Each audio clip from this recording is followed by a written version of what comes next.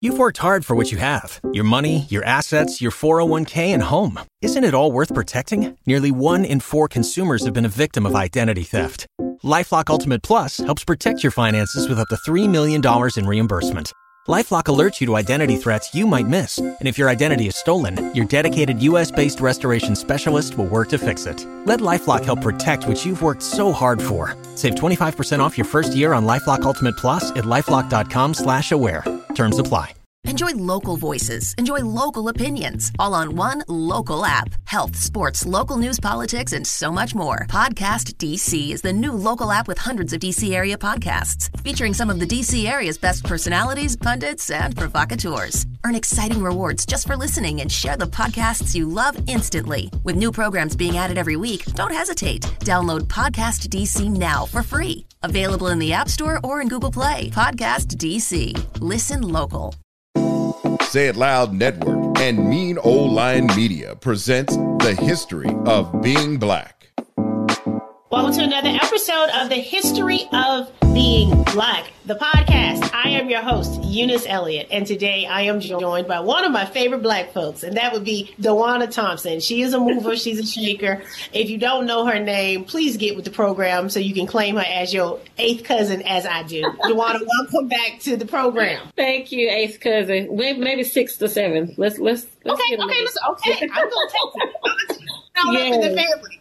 Now, DeJuana, you started the organization Woke Vote back in 2017, shifted a lot of what happened in Alabama politics in that year and beyond, and are continuing to do that work. But you also just took on a new role. So congratulations. You have been named interim president and CEO of the Birmingham Civil Rights Institute. Congratulations. Thank you. I'm honored in ways that you can't even understand. Yes. Thank you. I could not imagine. So Birmingham, when people hear Birmingham nationally, I think they think civil rights. They don't really think about us in a future term, today's terms, civil rights. And the Civil Rights Institute in Birmingham is the largest collection of civil rights memorabilia. Tell me, how did you come to be involved with the Institute, and how did you come to this position?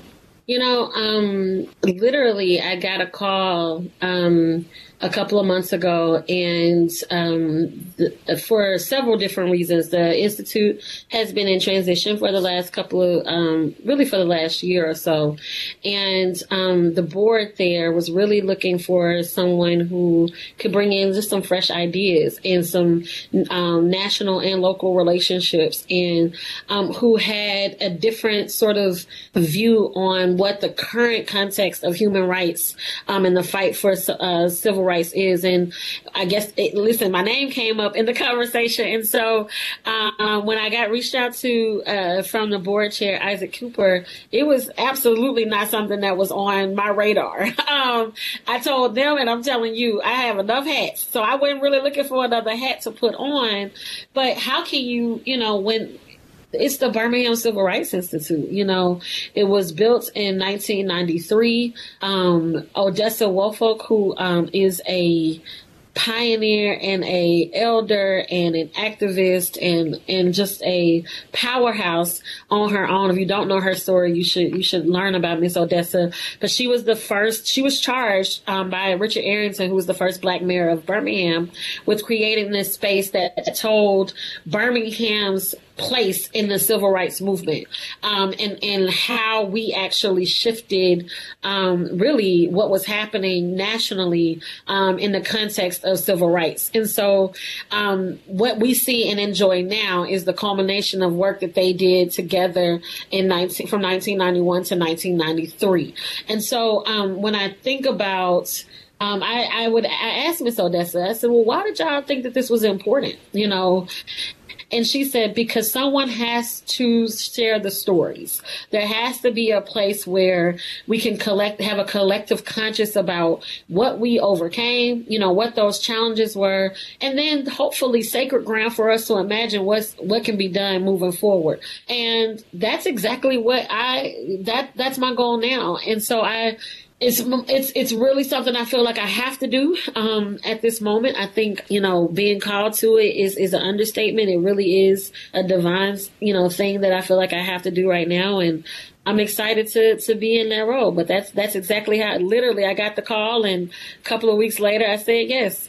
I would have to imagine being on the board, in that boardroom, throwing out names. I don't know how many other names they could have thrown out besides yours.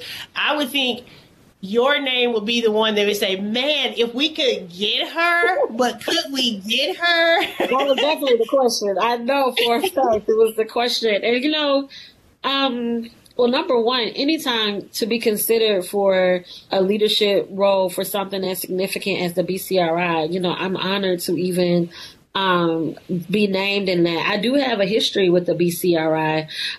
Some folk will probably know of my most recent history with the BCRI because a couple of years ago, when there was a whole sort of internal conflict about giving Dr. Angela Davis an award, I sort of sidestepped the BCRI and everybody else and was like, okay, well, we still going to bring Dr. Davis to Birmingham, and we're going to acknowledge who she has been as a Birmingham daughter to the world. And so, having done that and had an opportunity to lift, Dr. Davis in that way, it endeared me afresh in some kind of ways, but again, to others, to a lot of our elders and to our civil rights leaders and icons who are still with us. And it also sort of announced me, or at least sort of gave younger activists and folk who are in the space now, a new partner in the fight. They're like, oh, okay, she with it, And so from that opportunity, I sat on a task force to really evaluate what was going on at the BCRI. And at that time, the president and CEO, communicated some significant challenges. And, I think, my goal then and my goal, and being a part of that task force, and now my goal now as being the interim president and CEO is to do three things. One, it is to elevate again BCRI, the Institute, as a thought leader on human rights. It's a place that people should immediately think about when they think about strategy, when they think about responding to critical issues of our times. The second thing is to ensure that the BCRI is endowed. The resources, we should never be concerned about resources for the BCRI. And I think that, reimagining how we fund the Birmingham Civil Rights Institute, whether it's through grassroots funding and everybody giving their $5, and there's a plan and a way in which you keep an institute like the BCRI funded, and we need to make sure that we have the best plan for that, so that we don't find ourselves in spaces where we can't grow or keep up with the times, technology, whatever it may be, because we don't have the resources. So that's number two. And number three is to really take a proactive and progressive look at programming. Right? We have some of the most incredible artifacts, as you stated earlier, Eunice, there, and the exhibits and the stories that are in there are phenomenal, but they also don't right now speak to anything that's really happened in the last 10 years. And so we need to connect the movement, if you will, both in program and in exhibit. And so that's going to take us some time to do. But and so those are the three things that I'm really holding as at least my responsibility during my interim time at the BCRI. I'm excited to dig into that. So I find it interesting because, as you mentioned, you did have a previous relationship and you were privy to some of the challenges that maybe the general public was not aware of. And you still said yes. A lot of times people will see a title and say, great, and then get in there and like, wait, I didn't realize. And so I'm curious as to the mindset of, like you said, you're not looking for more hats to wear. You're doing so much already. When you have these three things that you really want to focus on and make happen, when you're thinking about these ideas, and honestly, as someone who has been a supporter of the BCRI in the past, when I think about it nationally, as you just said, it should be a thought leader. It should be, when people are speaking about social justice, this is the place. It seems like it makes such sense what you're saying, Do you think you'll have challenges in making it happen? Because, it's one of those things where you're like, well, why haven't we been doing it? You think it's just a difference of fresh ideas, just bringing in new life and seeing what it can be moving forward? Yeah, I think there's a couple of trends that ring true about why it's to some extent challenging. I think number one, when you look at the economy over the last several years and what people consider disposable income, what companies consider resources that they can invest into, non-operating, in a lot of times some investments are not even, tax deductible under the last leadership we were up under. So I think that, when you see the shift in economics nationally, you start to see institutions, programs, different things be funded differently, right? So that just naturally is something that we're having to deal with. But the other part that sometimes impacts, the ability of places like the BCRI to flourish to the level that it could is when people don't necessarily connect with the current mission. Or don't understand what the vision is for a space, or they don't feel that the Institute has been, as active as it might need to be, or whatever it is. Now that might not even be true, but if the perception is that, it will impact the resources, right? It'll impact the way in which people engage. And so for me, the challenge is changing the perception or the current perception of the Institute. And then for some people who don't think anything's wrong, it's like, it's not that there's anything wrong. It's what do we want for our Institute, right? It's not about, we're in the worst place possible. We're not in the worst place possible, right? But we could be in the best place scenario. And so how do we get to that best place scenario and helping people to see what their roles could be to support us on in each step of the way. So not everybody's going to be able to give money, right? But you can give your time. You can, jump on and actually support some of the online programming so that when we're, going after these resources, we can say, hey, this many people are engaging with us and that kind of thing. The BCRI is a part of the National Monument footprint. So you're talking about the Birmingham Civil Rights Institute, Kelly Ingram Park, 16th Street Baptist Church, St. Paul AME, Bethel Baptist. You're talking about the historic 4th Avenue Business District. You're talking about the A.G. Gaston Hotel. All of these places have such a unique story to tell, but together they tell a story of a people, and of their resilience and of their vibrancy and of who they were as thinkers and architects and who they are now, and who we are now. And so that just takes resources. It takes commitment. And so, yes, is it a challenge, Eunice? Yes. Is it a challenge that I thought I was going to be taking on right now? Absolutely not. But it's where we are. And I refuse to not accept the challenge when, especially in a time where we are having to fight, to remind, the world and particularly this country of who we are and what we have been and why we matter. We need spaces like the BCRI, to legitimize not legitimize ourselves to the world, but to legitimize ourselves to ourselves and to remind ourselves and to validate our existence and our experiences. And so I got to do it. So I'm doing it. Well, you mentioned even now about today's space of the world and how it's a conversation, and to be in a space where you can help move that conversation forward in such a dynamic way has got to be exciting for you, in addition to all the things you're already doing. What is it that, like if you could say any kind of dream beyond the 3 things you're focusing on, like a dream scenario or event, okay? Okay. We're going to put it in the universe. What would that look like? I can already tell you, social media is abuzz and excited once that announcement was made that you were taking over as president and CEO. So that was just like, we all felt the energy, and people who probably have not been as supportive to the Institute are going to show up now because you're there. And that's the power in your name and what you bring, and people know how you move mountains. But what would just be like a dream thing that you said, you know what, if I could have this at the Institute, I have this person, have this event, have this effect. Have you even thought about what that would be? Because I want us to have it on tape before it happens. I'm a solutions person, right? And I think about, and this is what I even told the board. It's like, you know, if I was coming on board right now and I knew that I was going to be there for 5 years, then I think I would be thinking about what could be done over 5 years. But, you know, for right now, I've really been thinking about everything in increments of 30 days, right? What can we accomplish together in the first 30 days, the next 60 days, the next 90 days? And so I think for me, one of the biggest things that I'm looking forward to is the reemergence and us reimagining Juneteenth.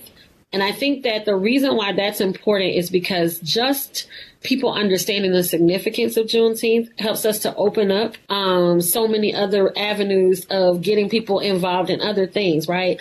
And so for Juneteenth, instead of one day, I want it to be a big old weekend.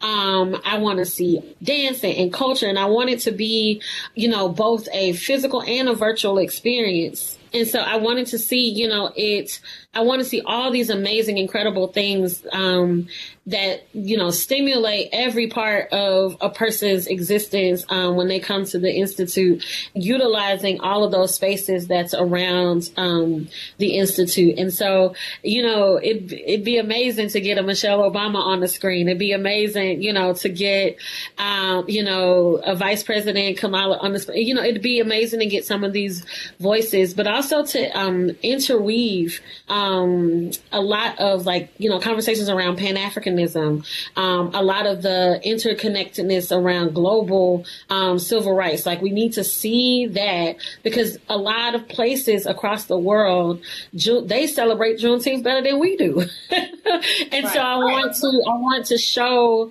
that, and I think that will signal the different energy that we have moving forward. So Juneteenth is my first exciting, you know, shared experience I want us to have together. We're going to work on it. If someone's listening to this podcast, they've never been to Birmingham, they've never been to the Birmingham Civil Rights Institute, can you kind of give us the elevator pitch for not only the Institute, but the 4th Avenue District? You mentioned a lot of the places on the National Historic Site. Give us the pitch on, I've never been to Birmingham, I've heard about it. Why do I need to come see what's going on in Birmingham? Well, listen, first of all, the Birmingham Civil Rights Institute is not just a museum. It's a place of learning.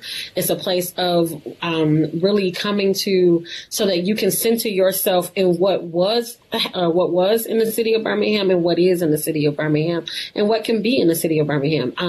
There is a civil rights trail that the Birmingham Civil Rights Institute is a part of. And as you walk that trail, you're able to walk in the actual footsteps of people like Dr. Martin Luther King and Rosa Parks and Fred Shuttlesworth, and, you know, individuals who you read about all the time. And now you can be in a place where they their lives become illuminated to you. And so the Birmingham Civil Rights Institute is also has been the go-to model for so many African American museums across the world and across the country. It was the first of its kind, and it became the litmus for how other museums were formulated. So if you've been to other museums, come to where it all started, baby. Come to the Birmingham Civil Rights Institute so that you can fully see the way in which we imagine the learning experience, the growing experience. And then when you're standing in the BCRI and there's a place where you can look out through a broken stained glass window that was recovered from the 16th Street Baptist Church, and you're looking out and you're looking directly at the 16th Street Baptist Church, you can't get that feeling anywhere else. You can't be grounded anywhere else. Like you can at the BCRI. Everyone who is working there, they're not just working there because it's a job. They're working there because they are rooted in the conversation around what Black history is and what civil rights is and what justice is. And I'm really, really excited to invite people to a place where people aren't there because they have to be. They're there because they want to be. And that's a different experience. And so for years, the BCRI was the #1 tourist attraction, not just just in the state of Alabama, but in the southern region. And we're coming for that number one spot again. But primarily it was because of the authentic experience that people had. And so as you leave out the Birmingham Civil Rights Institute, you're poised to go into the 4th Avenue Business District, which is one of the oldest, one of the oldest Black business districts in the world, outside of Tulsa, Oklahoma, where we know everything that happened there. You had some similar things that happened on 4th Avenue. The 4th Avenue Business District is still the home of foot soldiers who were children during the Children's March. So just being able to connect with those individuals, it's an experience like you never had. So we're doing some new things. We're taking the BCRI to the next level, but who we are at our core will never change. And that is an institute that roots you and that allows you to have an experience like none other. I love it. So we're going to leave this episode with Be the Change. I feel like you've already offered some great ideas of what we can do to help be the change in helping you be the change for the BCRI. So you were talking about joining some of the online programs. Give us those ideas again so that we can say, hey, I did this today. You do it too. # Be the Change. Listen, be the change, particularly for BCRI. Number one, if you are not a member, sign up for membership. Be a card-carrying member of the BCRI. And it comes with all kinds of things, and we're going to expand that membership and what that means. So you can do that. You can absolutely donate anytime on our website, any resource, $5 or $5,000 or $5 million, whatever your heart is telling you to do. That work goes that resources goes directly to the work of the BCRI and nothing else. The third thing you can do is volunteer. We always need individuals to come and support the programs that we do. Maybe you want to learn a little bit more about history so that you can be a guide to guide people through the Institute. We would love that. We have guides that range from ages of 14 to 79. And so if that's something you want to do, we definitely want you to get involved. And ultimately, just spread the word about the BCRI and why people should, know about it, share our content, follow us on social media, be that 7th and 8th cousin of the BCRI that we need you to be. Well, I'm already down for it. I'm excited for everything you bring to the table, but specifically, I'm very excited to not only watch you galvanize and bring a new energy to the Institute, but be a part of anything that I can and support. I am here. So please know I am here to support. We love you. Yes. Thank you so much again for being a friend of the podcast. I'm sure I'll be reaching out to you one day soon in the future to get on your calendar to tell us about what you are changing the world in that moment. And so I'm super excited and proud of you. Congratulations on everything, DeJuana. Thank you so much. Thank you so much. We appreciate you. And thank you so much for listening to another episode of The History of Being Black, and we will catch y'all next time. The History of Being Black podcast is hosted and produced by Eunice, associate producer Lauren Turner, edited by Ken Johnson, executive producers Omar Thompson, Andrew Kalb, and Ken Johnson. Find the History of Being Black podcast on Apple Podcasts, Stitcher, Spotify, TuneIn, or wherever you get your podcast. The History of Being Black podcast is a Mean Old Lion and Say It Loud Network production. You've worked hard for what you have. Your money, your assets, your 401k, and home. Isn't it all worth protecting? Nearly 1 in 4 consumers have been a victim of identity theft. LifeLock Ultimate Plus helps protect your finances with up to $3 million in reimbursement. LifeLock alerts you to identity threats you might miss. And if your identity is stolen, your dedicated U.S.-based restoration specialist will work to fix it. Let LifeLock help protect what you've worked so hard for. Save 25% off your first year on LifeLock Ultimate Plus at LifeLock.com/aware. Terms apply.